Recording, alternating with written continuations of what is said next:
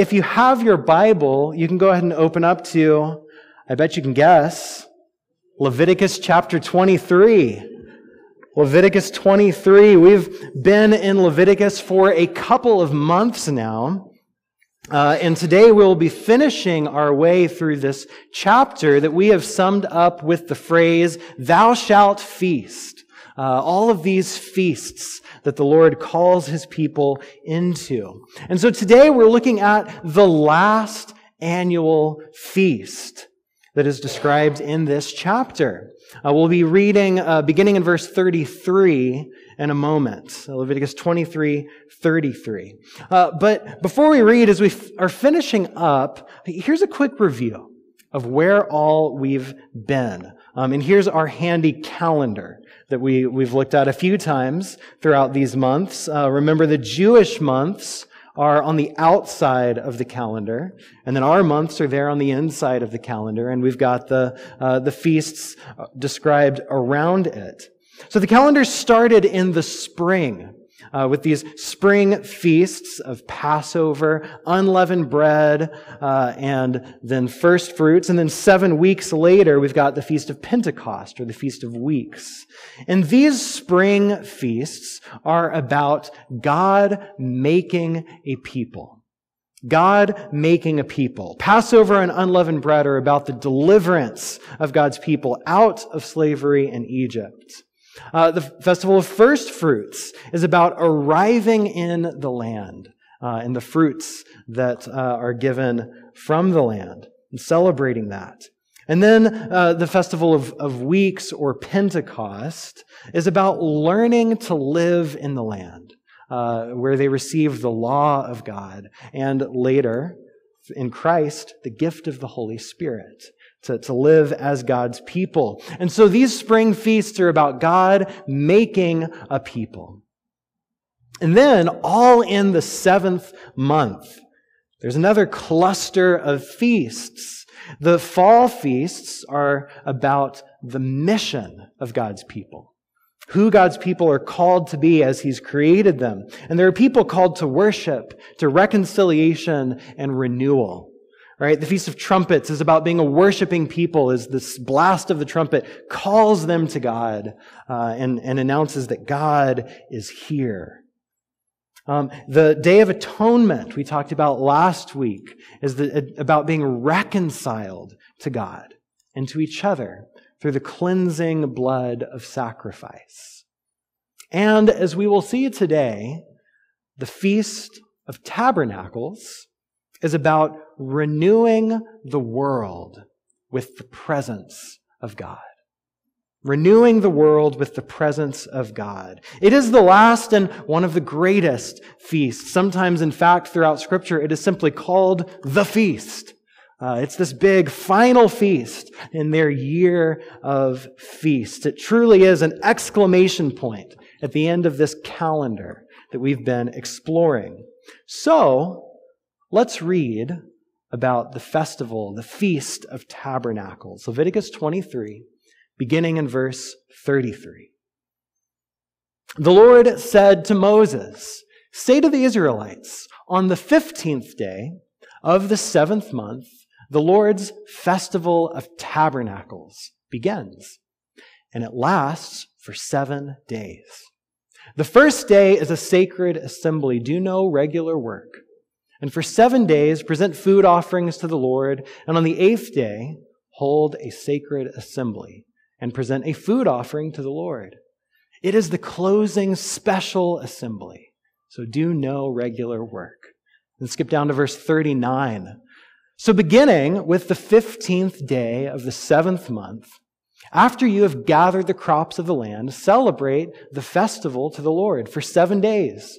The first day is a day of Sabbath rest, and the 8th day also a day of Sabbath rest. On the first day, you are to take branches from luxuriant trees, from palms, willows, other leafy trees, and rejoice before the Lord your God for 7 days.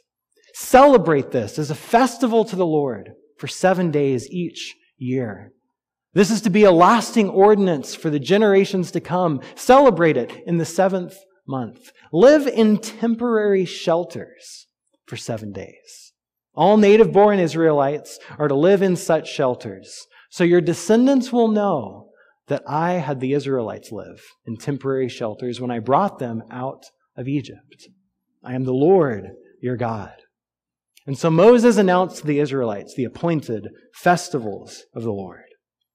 This is the word of God for the people of God. Amen. Let's pray.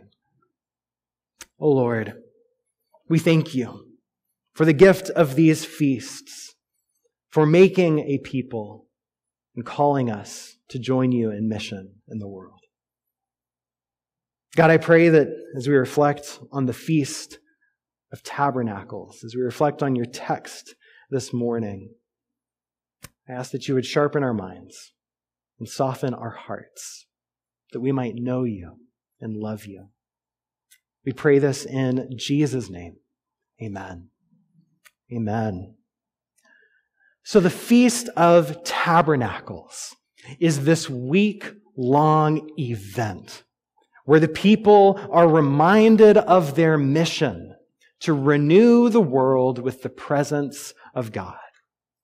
That's what this feast is all about. And they do this by reenacting their wilderness journey from Egypt to the Promised Land. Just like they did in their wilderness journey, during the feast they are to go live in temporary shelters for 7 days.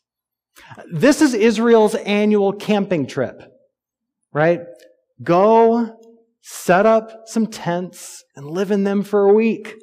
Every year they go out into the wilderness and they stay in tents. And then verse 40 says they are to decorate their tents with branches from luxuriant trees, from palms, willows, and other leafy trees. And it's a fun time. It's a really fun time. Verse 40 goes on to say, and rejoice before the Lord for 7 days. Rejoice for 7 days. This is the only feast that has an explicit instruction to rejoice. Rejoice. Right? Go out and have a serious party in the wilderness. Like, go have some fun. Rejoice for 7 days as you go camping together. This is how God's people renew the world with His presence, by rejoicing in the wilderness. By rejoicing in the wilderness. That's the mission of God's people. Now, at the center of their original wilderness journey, there was the tabernacle. The tabernacle. We looked at a rendering of it last week. Here it is again, right? You've got this large tent structure that Israel carried with them through the wilderness. It was the place where they worshiped, where they offered sacrifices, and most of all, it was a place of God's presence. There were the outer courts, where you have the altar and tables and so on. And then you have the inner sanctuary, or the holy place. And then beyond the veil, there is the most holy place, or the Holy of Holies, as it is called sometimes, where the presence of God dwells in their midst. The tabernacle, this large holy tent where the presence of God dwelled with them, was in the center of their wilderness journey. And the Feast of Tabernacles, well, they all go and live in little tents. And it's meant to be a picture of little tabernacles that depict the renewal of God's presence. They reenact this every year on their annual camping trip. So to see a full picture of what all is going on in the Feast of Tabernacles, we need to look more closely at the tabernacle, right? I mean, that was kind of an overview, but we need to look a little bit more closely. And in order to do that, we need to go all the way back to the Garden of Eden. And so in Genesis 2, we read, "Now the Lord had planted a garden in the east, in Eden. And there he put the man he had formed. The Lord God made all kinds of trees grow out of the ground, trees that were pleasing to the eye and good for food. In the middle of the garden were the tree of life and the tree of knowledge of good and evil. And there was a river watering the garden that flowed from Eden. And from there it was separated into 4 headwaters that flowed north and south and east and west." This is Eden, right? In the very beginning, when creation is first made, and all the world is the way that's meant to be. God and humanity living together in perfect harmony. What we have is this image of a luscious garden filled with beautiful trees and flowing waters. Right? It's this image of life. Life as it should be. The Garden of Eden becomes a primary biblical image of what it looks like to live in the peace and presence of God. The presence of God looks like this perfect garden, flowing with water and beautiful trees, pleasing to the eye, good for food. So whenever God delivers his people out of Egypt and comes to dwell among them and guide them, they receive instructions to build a tabernacle as a sign of God's presence with them. And so here's a close-up rendering of that tent, that tabernacle tent. You've got the pillars there and the sheets that are strapped down on the sides of it to form this tent. And if you look inside of it, one of the first things you'll notice is a large lampstand, right? It's right there when you walk in, this lampstand. Now, I want you to hear the description of what this lampstand looked like. Read about it in Exodus 25. God says, "Make a lampstand of pure gold. Hammer out its base and shaft, and make its flower-like cups, buds, and blossoms of one piece with them. 6 branches are to extend from the sides of the lampstand, 3 on one side, 3 on the other. 3 cups shall be like almond flowers, with buds and blossoms are there to be on one branch, 3 on the next branch, and the same for all 6 branches extending from the lampstand. And on the lampstand there are to be 4 cups shaped like almond flowers, with buds and blossoms. 1 bud shall be under the first pair of branches extending from the lampstand, a 2nd bud under the 2nd pair, a 3rd bud under the 3rd pair, 6 branches in all. And the buds and branches shall be of all of one piece with the lampstand, hammered out of pure gold." Can you imagine that? This lampstand is a tree. It's a tree. It has branches, buds, blossoms, flowers. So when you walk into the tabernacle, the first thing that you see is a beautiful, shining tree.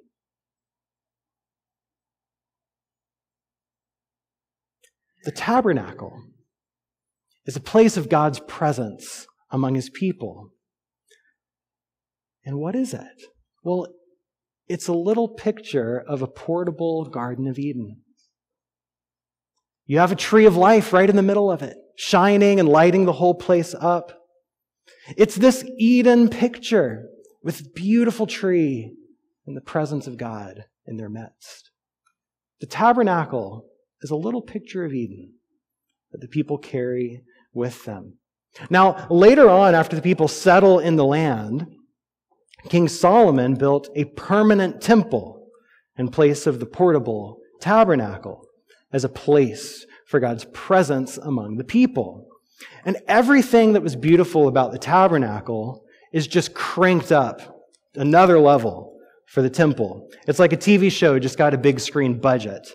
and you got a whole new level of stuff. Here's the description of the temple as it's described in 1 Kings chapter 6. On the walls, all around the temple, in both the inner and outer rooms, he carved cherubim, palm trees, and open flowers. He also covered the floors of both the inner and outer rooms of the temple with gold. For the entrance to the inner sanctuary, he made doors out of olive wood that were 1/5 of the width of the sanctuary. And on the 2 olive wood doors, he carved cherubim, palm trees, and open flowers, and overlaid the cherubim and palm trees with hammered gold. In the same way, for the entrance to the main hall, he made door frames out of olive wood that were 1/4 the width of the hall. And he also made 2 doors out of juniper wood, each having 2 leaves that turned in sockets. He carved cherubim, palm trees, and open flowers on them, and overlaid them with gold, hammered evenly over the carvings. The description continues to work its way outward from the inside to the doorway to the exterior in the next chapter. And it goes on to say, a network of interwoven chains adorn the capitals on top of the pillars at the front of the temple, 7 for each capital. And he made pomegranates in 2 rows, encircling each network to decorate the capitals on top of the pillars. He did the same for each capital. The capitals on top of the pillars in the portico were in the shape of lilies, 4 cubits high. On the capitals of both pillars, above the bowl-shaped part next to the network, were 200 pomegranates in rows all around. Can you imagine this? These are kind of the long parts of the Bible that we often kind of get, man, what's going on? We skip over it. But they didn't have photographs, so they got to write about it. But it's beautiful, right? I mean, can you picture it? The temple takes the image of the Garden of Eden and it transforms it into the forest of Eden. I mean, the walls, the doors, the pillars out front are covered in trees and flowers and fruit. It's this beautiful place. It's a place of beauty filled with the presence of God. Eden on earth, again. God's presence among God's people. That's what the temple is. Now, this beautiful presence of God is never meant for the people to hoard and keep for themselves. Remember, in that original Eden picture, there was a river that was flowing through Eden, going north and south and east and west. It was this picture of this river that carries the life of Eden and bringing it into the rest of the world, bringing it into everything else around it. And that's what God's people are meant to do. That's what God's people are meant to do. Rather than hoarding God's presence in a temple, they're meant to share God's presence with the world. And the prophet Ezekiel had a vision of this. In Ezekiel 47, there's a description of this vision where Ezekiel sees this river flowing out of the temple on all different sides of the temple. And it flows eastward toward the Dead Sea. Now, the Dead Sea is this very thick, salty body of water that is rightly named dead because nothing can live around it, right? It's just this sort of salty mud pit. But nevertheless, this river flows eastward out of the temple toward the Dead Sea. And in his vision, the water transforms the salty Dead Sea into a teeming freshwater place of life. Trees sprout up. Creatures flock to it for water and life. And the vision ends with these words, Ezekiel 47:12. Fruit trees of all kinds will grow on both banks of this river that flows. Their leaves will not wither, nor will their fruit fail. Every month they will bear fruit because the water from the sanctuary flows to them. Their fruit will serve for food and their leaves for healing. Once more, this image of Eden flowing out from the temple into the rest of the world, making a worldwide Eden as the presence of God renews the earth. This is what God's people are called to. So getting back to this description in Leviticus of the Feast of Tabernacles, the people went out to live in their own little tabernacles decorated with what? Luxuriant branches of trees. Palms, willows, other leafy trees. And in these tents, they were to rejoice for 7 days.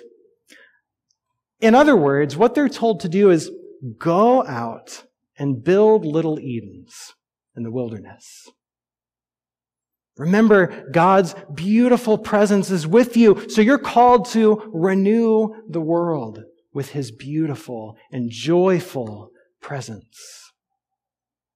And in addition to all of this, there are two more traditions that eventually develop during the Feast of Tabernacles that we know historically. In addition to these tents that they'd set up and adorn with beautiful leaves and branches, people would also set up in the middle of the people these giant lamps, like 10 feet tall lamps that would burn the whole week while they're rejoicing.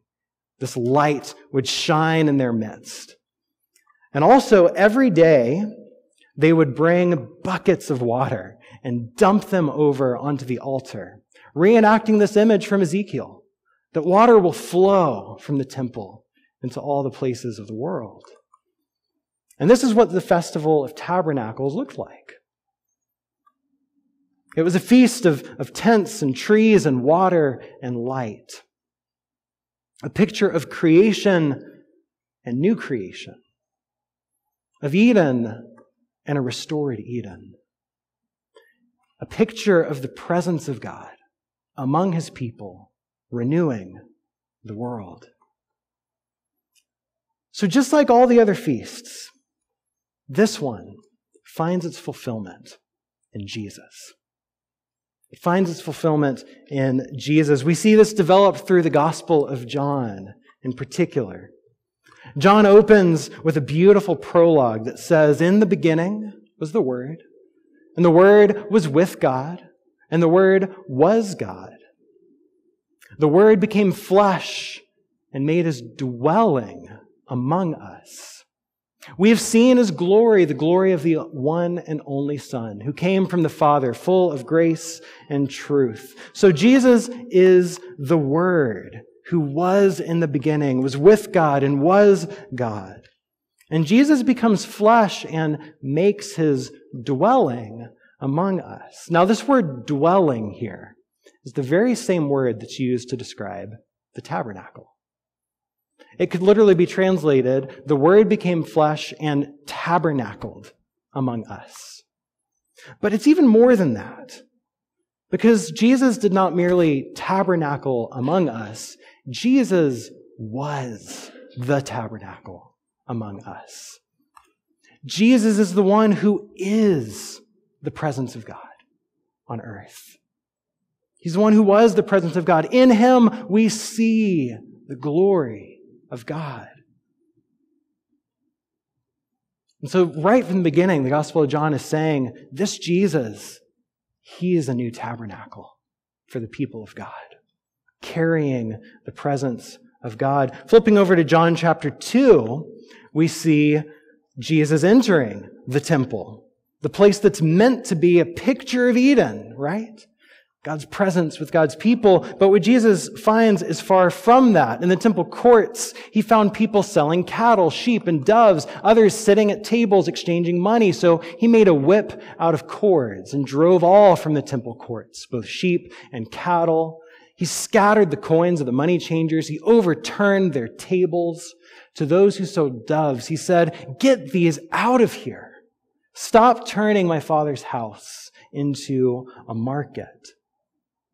And so the leaders see what Jesus is doing and they challenge Him. They respond to Him. "What sign can you show us to prove your authority to do all of this? So Jesus answers them, destroy this temple, and I will raise it again in 3 days. And they replied, it's taken 46 years to build this temple. You're going to raise it in 3 days? But the temple he had spoken of was his body. So here, once more, we see that Jesus himself is God's temple. Jesus is the temple of God, the place of God's presence among God's people. And yes, this temple will be torn down. And on the 3rd day, it will be raised again.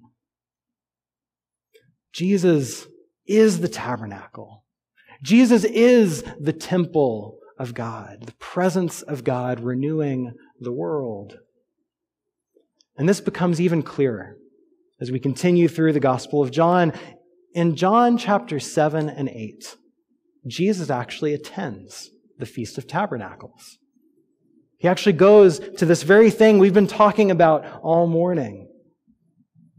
The people are staying in their temporary tents, adorned with beautiful branches. Each day they go and pour water out on the altar. And throughout the whole week, these giant lamps are burning with bright light.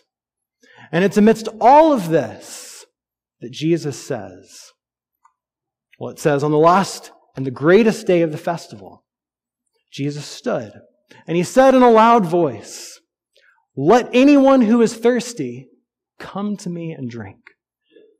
Whoever believes in me, as Scripture has said, rivers of living water will flow from within them. By this he meant the Spirit, whom those who believed in him were later to receive. And then just after that, Jesus goes on to say once more, I am the light of the world. Whoever follows me will never walk in darkness, but will have the light of life. Do you see what's happening here? Jesus attends the Feast of Tabernacles. And as they're pouring out water on the altar, he says, if you're thirsty, come to me. And as they stand under these 10 feet tall, massive lamps, Jesus says, I'm the light of the world. Right? I'm the tabernacle. I'm the temple. I'm the place of God's presence. If you want what God has to offer, come to me. This is what Jesus is saying.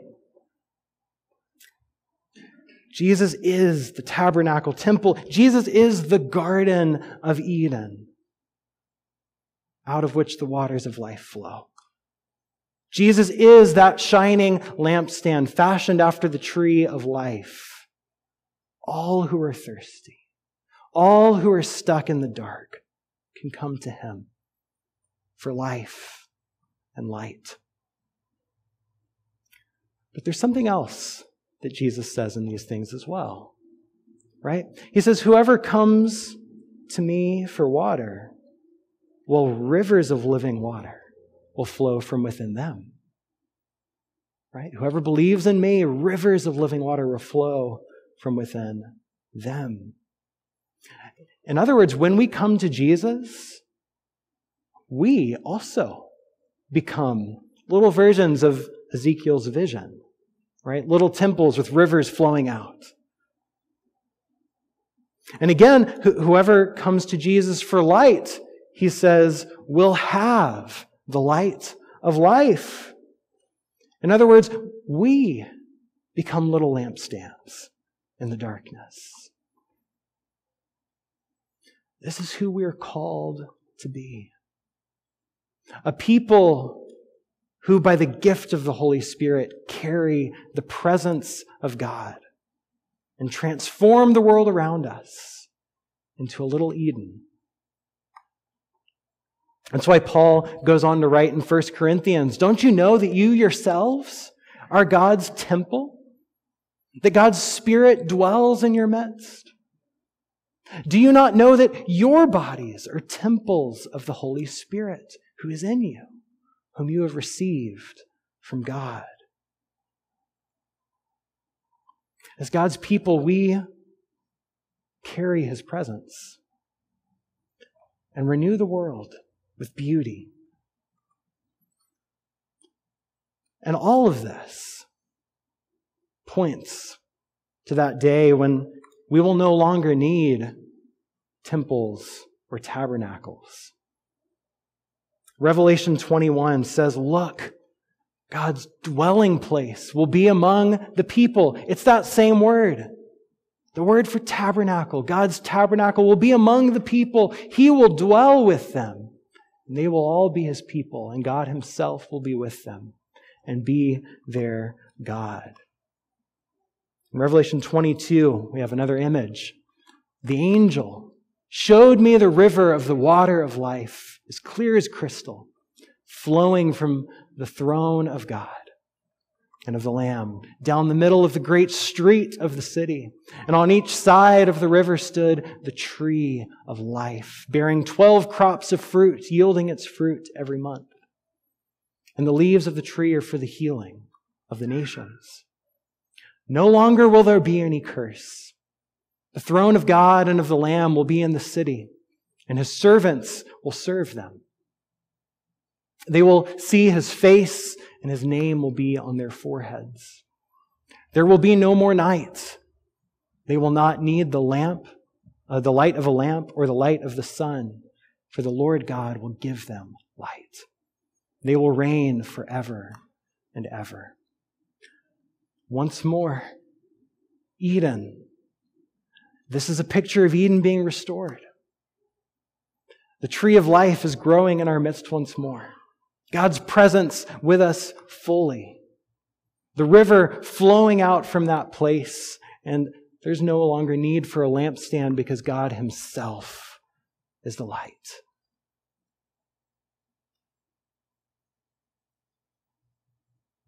We carry this presence with us as we wait for this day when it will all become full. And so, what the Feast of Tabernacles calls us to is the mission that God has given to us to carry His presence and renew the world as it was meant to be, with beauty and joy. So I want to leave you with two questions to ponder, some practical questions to ponder as we go from here. The first question is this: what does it look like for you to be in God's presence? What does it look like for you to be in God's presence? For many people, it's very simply has looked like taking a moment each morning to pause and pray. To remind ourselves of God's presence within us. Depending on your life, you may have 10 minutes, 30 minutes, an hour that you could spend. For many of you, that's not remotely realistic. You've got a job to get to. You've got kids running around to take care of. So maybe for you, it just looks like while you're making the coffee, say the Lord's Prayer. While you're brushing your teeth, pray for your day, right? What does it look like for you to be in God's presence? To be reminded that God is with you, that you are carrying the presence of God with you. I want to encourage you to find that moment, to take that time this week, to set up that little temporary shelter in the middle of your day and be with God. But then there's a second question I have. As you go from that place, carrying the presence of God, is there a person or a place in your life that you can bless with the beauty and joy of God's presence? Is there a person or a place in your life that you can bless with the beauty and joy of God's presence? What does it look like to be a people rejoicing in the wilderness? Maybe it looks like literally decorating someplace, right? literally making a place more beautiful. Maybe it looks like smiling at someone when you walk past them in the store. It can be any number of things. But is there a person or place that you can bless with the beauty and joy of God's presence? We are called to be a people who carry the presence of God and renew the earth as we wait for that day when all will be made new. Amen.